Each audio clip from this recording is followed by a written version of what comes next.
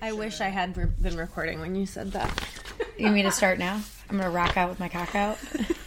It just doesn't. Billy Joel and Stevie Nicks.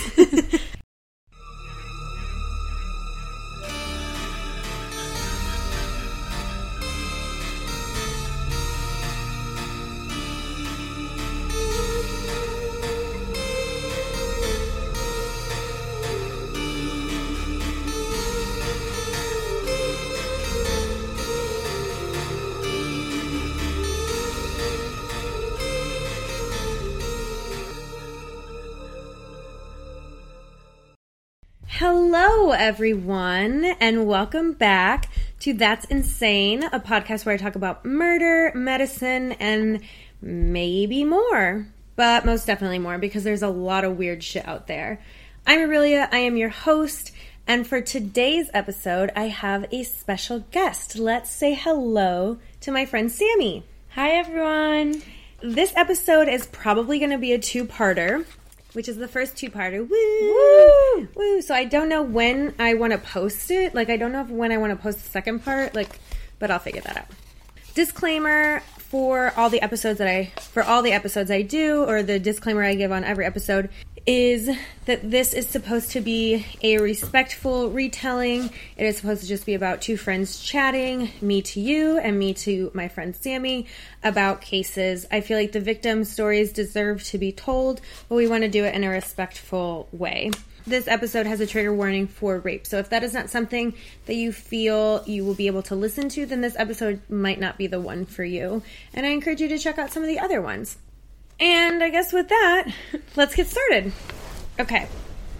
This is the case of Amanda Knox. Okay. Have you ever, read or heard or watched anything about this? I remember during COVID, Clay and I, my roommate at the time, watched the documentary series.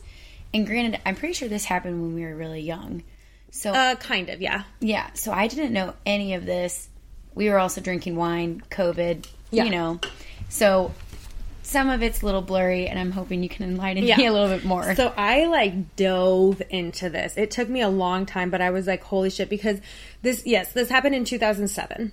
Okay, so we were 12, 13. I was 13, but I remember when I was a freshman in college, I actually watched a documentary on Netflix or something about it. I have this very vivid memory of me walking through the SIUE gym, watching it on my phone. I don't know. Oh, just enthralled you that much that you were like, girl, I couldn't put it down. I was watching The Secret Life of the American Teenager at the gym literally 3 months ago, so it doesn't take that much. Yeah. Hey. But I remember watching it and being like, yeah, I don't know about this. And when I was doing this research, I was like, how did you ever think? You'll see. So it's very fucked up. I'm excited. On November 2nd, 2007, 21-year-old Amanda Knox returned to the apartment she was sharing with a British exchange student, 21-year-old Meredith Kircher, and two Italian lawyer trainees that were in their late 20s. Their names were Filomena Romanelli and Lara Mazzetti. She found the door open and a small amount of blood in the bathroom. She showered, then went to a different bathroom to blow dry her hair, where she found unflushed feces in the toilet. She then noticed that Meredith's bedroom door was locked. So I guess she tried to go in and be like, hey, what's up? I don't know. And then she became concerned, so she left to get her boyfriend, Raphael Solicito. I didn't take Italian. I didn't either. I think it's Solicito. Sollecito. I'm not going to say no. I will refer to him as Raphael for the rest of it. I barely anyway. Passed Spanish too, so Italian's not in my repertoire either. So she had him come and try to knock the door down. After numerous failed attempts, a lot of damage to the door, Amanda called her mom to tell her the situation, and then her mom was like, you need to call the police. So at 12:51 p.m., the police arrived, and Romanelli explained the situation to the police and requested that they break into Meredith's room, but the police declined. After Romanelli realized that Meredith's English phone had been dumped in the garden, so she had two phones and when they say English phone, I'm assuming her actual phone? Yeah, a phone for international calls maybe. And then a phone for in Italy that she got to That's what I'm wondering. Anyway, when she realized that had been dumped in the garden, she then requested that her male friend open the door. So the police didn't open the door, her male friend did. At 1:15, Romanelli's friend busted Meredith's bedroom door down to find Meredith lying inside on the floor, partially clothed, covered by a duvet, and deceased from numerous knife wounds. So Meredith Kircher was born on December 8th, 1985 in Southwark, South London, and was known to her friends as Mez. She lived in Coulsdon, South London, and went to the Old Palace School, which sounds so fancy. Yeah. She was very interested in the language and culture of Italy, and after going on a school exchange trip, she returned to the country at the age of 15 to spend the summer vacation with family. She studied European politics and Italian at the University of Leeds, and she wanted to work for the European Union or as a journalist. So she was like hardcore. Yeah. In October 2007, she attended the University of Perugia, which is in Italy, where she started courses in modern history, political theory, and the history of cinema. So Perugia, what I read, was like this smallish town. It was like known for like cultural stuff and like art stuff. But they all lived in Perugia and went to the University of Perugia. And she was described by other students as caring, intelligent, witty, and popular. So November 1st was a public holiday in Italy, so the 2 Italian roommates were spending the night with their partners.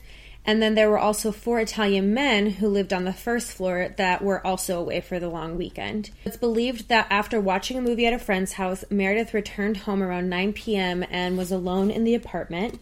Apparently, according to Amanda, when she returned to the apartment, she wasn't immediately alarmed by the door being open because it was known that the deadbolt didn't latch properly.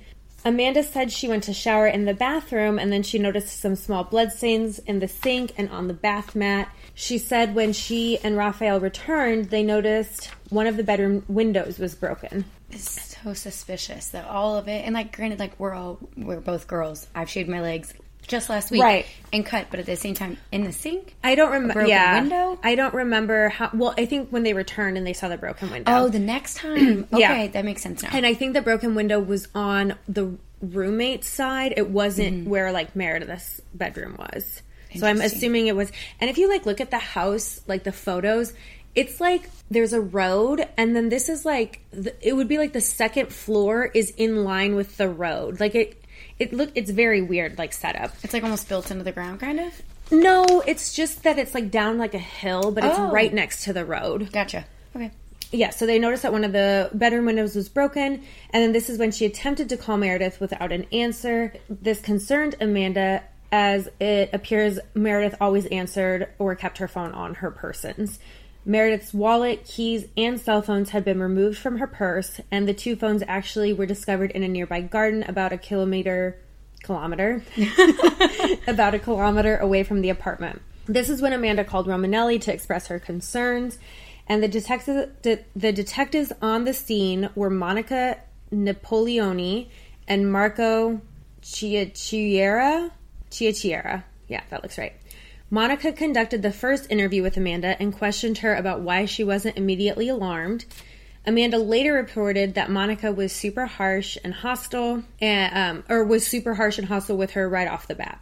Did we ever find out where Amanda, or did you say where Amanda was before she returned? We'll get into all that. Okay, cool. I'm going to say that again because it probably sounded like I farted because I was moving. We'll get into all that. Marco, who was the other investigator, immediately discounted the claims by Raphael regarding the break-in, stating that they were clearly faked by the killer, that the break-in was. Over the next few days, Amanda was interviewed numerous times, somewhat as a witness, apparently. She told police that on November 1st, she received a text from Lumumba, a restaurant, stating that her waitressing shift had been canceled, so she stayed at Raphael's apartment. She states that she only went back to the apartment in the morning when the body was discovered. She wasn't provided with a lawyer or other legal counsel at the time of these interviews because in Italy, the law only mandates the appointment of a lawyer for someone suspected of a crime. I also read that Amanda wasn't provided with an interpreter, so she had limited knowledge of like Italian language. So I can't imagine being like, she's like 20 years old in a foreign country in a language you kind of understand, being interrogated by police. Yeah. In a system that you don't know. That's terrifying. Yeah. I mean, I was in a car accident when I was 19, and I was like, I had no clue what to do. If I was in a different country... Yeah. Like, I would have no idea what to do. Murder? 100%. Now, on November 5th, Amanda voluntarily went to the police station, but what happened after is highly disputed. Amanda, Raphael, and Patrick Lumumba, who is the restaurant owner, were all arrested on November 6, 2007. The charges against Lumumba were eventually, like, dropped shortly after. But they were arrested on November 6th. The restaurant owner. I'll tell you why. Okay. Let's talk about Amanda. So Amanda was born on July 9th, 1987 in Seattle. She was the oldest of her family with 2 younger sisters. Her parents divorced when she was 10 years old, and she first traveled to Italy on a family vacation when she was 15 years old. After reading Under the Tuscan Sun, she became increasingly interested in the country. She graduated from Seattle Preparatory School in 2005 and studied linguistics at the University of Washington. She was working a part-time job to fund an academic year in Italy, but her stepfather was unsure of the trip because he felt like she was too naive. Oh. And she was 20, so she was very young. Which, you know, when you're 20, you're like, I'm an adult. Now I look back, I'm like, you could barely do your taxes. I'm still not an adult. I'm still not an adult. I'm 30 at the time that this will post. I'll be 28. And I don't even understand my insurance, so. I'm okay. Let's talk about Raphael as well. So Raphael was born on March 26th, 1984 in Giovinazza in southern Italy. He was the son of a successful urologist, and he was almost done with his computer science degree at Perugia University when he met Amanda at a classical music concert in October 2007. So he and Amanda had actually met and began, like, dating literally 6 days before this murder. So the autopsy and the burial. The autopsy revealed that Meredith's injuries consisted of 16 bruises and 7 cuts, which I'm assuming are to be inferred as stabs.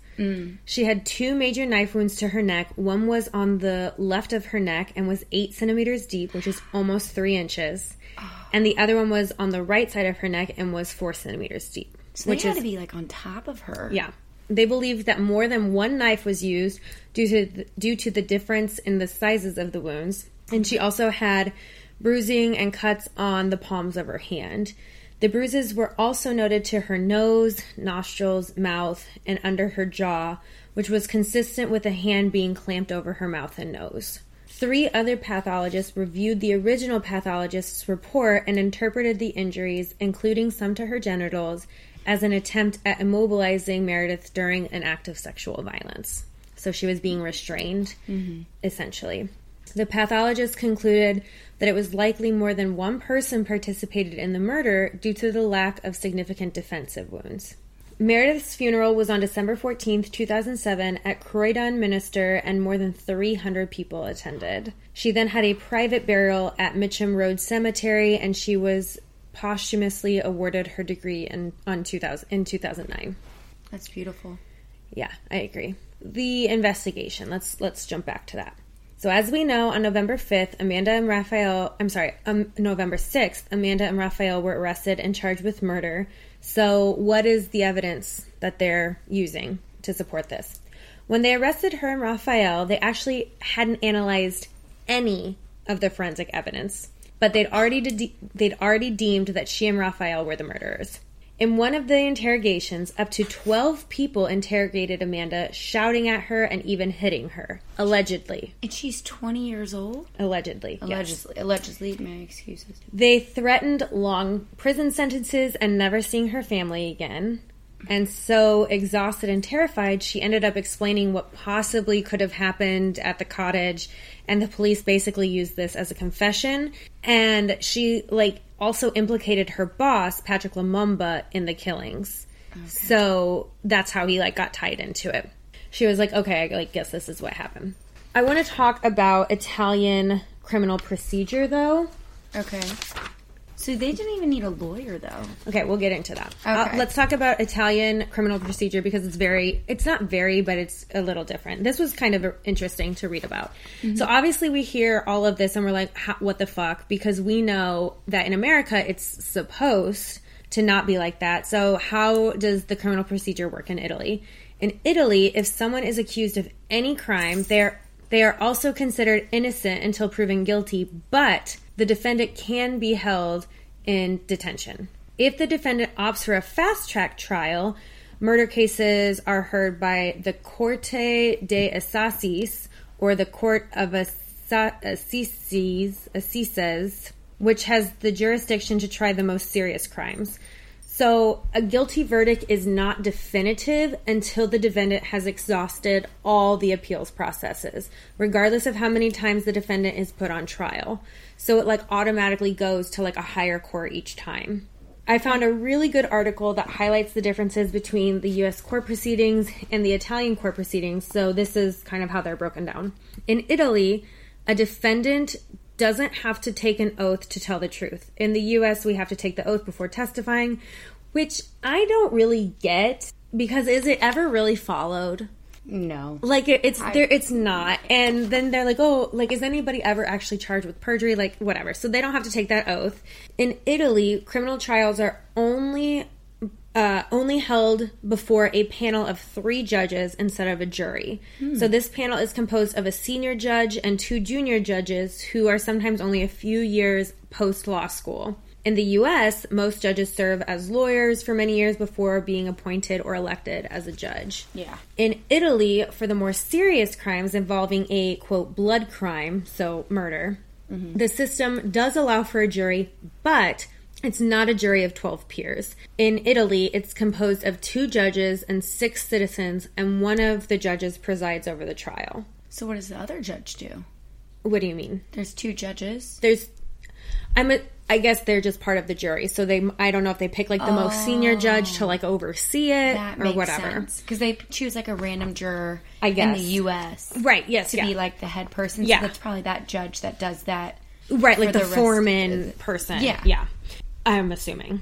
We can only assume. If the jury is not sequestered until deliberations, and verdicts don't have to be unanimous, it's only a simple majority that's for conviction.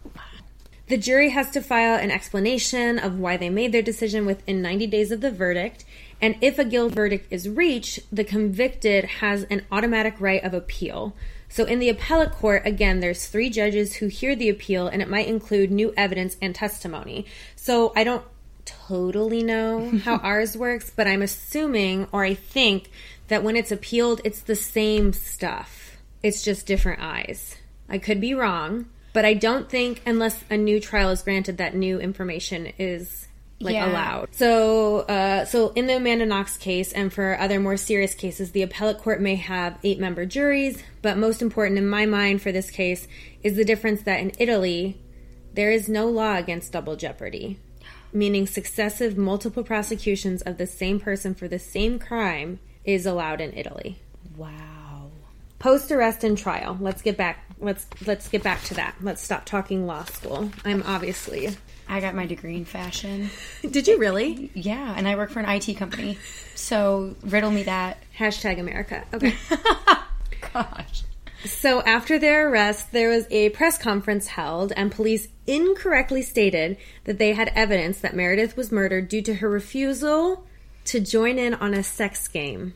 Oh, Lord. It's always something with sex. Why? I don't know where this came from, but I do remember from a documentary I watched like 10 years ago that said, obviously, Italy is heavily Catholicized. So this information really just set the tone in defining Amanda and Raphael as these like sexual demons. Yeah, like deviant people. Yeah, like sex-crazed individuals. Oh. This obviously became a huge focus point in the media and was a large part of their unfair trial. The media also scrutinized the way Amanda and Raphael behaved following the murders, as, you know, even here we do that. For one, Amanda and Raphael were reported to have gone to the mall to buy lingerie, and supporters of Amanda later stated that she was literally buying underwear. Who knows, but we know how the media likes to edit that narrative. Yeah, and also her apartment's been compromised by a crime scene. Like, doesn't she need basic necessities? But they're saying that she was there to buy lingerie. So, like, that's what was put out. I'll go to Walmart in Italy next time I get my granny panties instead of the mall. Sorry. They also noted that Amanda was doing cartwheels at the police station before being interviewed. But again, others would say that she was actually doing stretches and whatnot when the police, like, walked in. Regardless, the image of Amanda was already painted to the media, and it wasn't great. The police hadn't even looked at the forensic evidence, like I said, to even be making these claims. They literally just went with their intuition. As the evidence was finally being analyzed and uncovered, it was clear that something wasn't correct about the police's version of events. The evidence that was collected, let's get into it. So on November 15th, almost 10 days after their arrest, a kitchen knife was reported to have been found at Raphael's home. The knife was 8 inches and had traces of Meredith's DNA on the blade and Amanda's DNA on the handle. Raphael claimed that he had once accidentally pricked Meredith's finger on accident. I already said on accident, while they were cooking. Okay. Investigators examining the crime scene came across blood fingerprints that didn't belong to the women who lived in the apartment or Raphael. So right there, that should have been, like... big red flag. Yeah. Instead, it was discovered that these fingerprints and the DNA found on and in Meredith's body belonged to a man named Rudy Guade. Guade or Guade? I remember that name for some reason now. Mm-hmm. I'm just going to call him Rudy from here on out, but I think it's Guade or Guade. Rudy had actually fled Italy shortly after the murders, and he was apprehended on November 20th while trying to board a train near Germany without a ticket. Also, on November 20th, Patrick Lumumba is released from custody after his alibi is corroborated, and he ends up suing Amanda for slander for implicating him in murder, which he does one. Because, I would too. And he's a business owner, so he's like, the fuck, you know? Yeah. Okay, let's discuss Rudy Guade, or Guade. Rudy was born on December 26th, 1986 in Abidjan, Ivory Coast, making him 20 years old at the time of the murder. There's a lot of young people in this story. They're all very young. Sad. All very young. So Rudy had lived in Perugia since he was 5 years old, and he was raised with the help of school teachers, local priests, and others. In 2004, his dad returned to the Ivory Coast, and Rudy was adopted by a wealthy Peruvian family at the age of 17. He played basketball for the Perugia youth team during the 2004-2005 season, and while playing at a basketball court, he met a couple of men who ended up living on the lower level of Via della Pergola 7, which is that apartment complex. Mm-hmm. Apparently, in mid-2007, his adoptive family asked him to leave their home, but I couldn't really find why. Some prior alleged crimes include that he allegedly committed break-ins, one of which he showed a pocket knife when he was confronted. On October 27, 2007, he was arrested in Milan after breaking into a nursery school and was found with an 11-inch knife that he'd taken from the school's kitchen. Wow. Apparently 20 days before that, he had broken into the same nursery and stolen 2,000 euros, but that wasn't reported to the police. October 23rd, his neighbor, Maria Diaz, said she was attending a grape festival when police came and told her that her home had been badly damaged by a fire that had been set when someone entered the home through a window and threw a scarf over the lamp. The thief had also cooked a meal, tossed food all around the kitchen, left the stove on, and left the fridge open. And then her jewelry box was also looted. What an odd... Yeah. The only other weird thing about him, or his past crimes or whatever, alleged crimes, was that the guys who lived on the first floor that he had met at the basketball court said that his first visit to their home, they found Rudy sitting on the toilet asleep after pooping, and apparently there was unflushed feces in the toilet. So this whole story, unflushed feces is a thing. How did they connect this all to Rudy? They had the fingerprints, and apparently Rudy had met both Amanda and Meredith before, since they lived above as friends. He never really made any reference to Amanda or Raphael in any of his original statements to police. So he never implicated them. He didn't say that they were there or anything. But instead of police just being like, oops, sorry, we're wrong, you guys must not have been there, my bad, they literally kept the same theory, but just replaced Rudy into Lumumba's place. So They continued to state that it was this weird group sexual thing. But he never talked about Amanda or Raphael. No. And they barely knew each other. And those two never even brought up Rudy? No. Okay. Apparently, they found bloody shoe prints throughout the apartment that were consistent with a pair of Rudy's sneakers, 2 in the kitchen, 2 in the corridor, and 1 on Meredith's pillow, which was under her body, and 7 in Meredith's room. Rudy admitted to having consensual sexual relationship with Meredith, which they always fucking do. That pisses me off. I agree. So much. He admitted to having these sexual relations with Meredith, but claims that another man killed her while he was in the bathroom. Oh, when he was pooping. When he was pooping. Yeah, okay, makes sense. 46 days after the murder, the police returned to the crime scene. 46 days. and find Meredith's severed bra clasp under a pile of debris in her room. So it's literally just like that piece of metal with like the loops. Mm-hmm. And they found that in the room. And they conveniently were able to assert that Raphael's DNA is found on this bra clasp. So it supports their theory of this dangerous sexual game. 46 days later. Conveniently found DNA. Mm-hmm. Okay. And it also supported the defense in their accusations of a sloppy investigation and a contaminated crime scene. Oh, that makes me so angry. Yeah. It's a mess from the beginning, but I think we're going to stop there for this episode. Cliffhanger, for sure. Cliffhanger. So in the next episode, we're going to get into the trial and the response to the trial and everything like that. I'm excited. I want to know more now. I'm going to go watch the documentary. I'll wait for the documentary after. It's really... this case pisses me off to no extent. But anyway, look out for the second part to the Amanda Knox case. Don't spoil it for yourself. Let me tell you the story. I hope that you guys enjoyed this episode. As always, follow me on Instagram at that'sinsane_pod, on TikTok at that's_insane_podcast.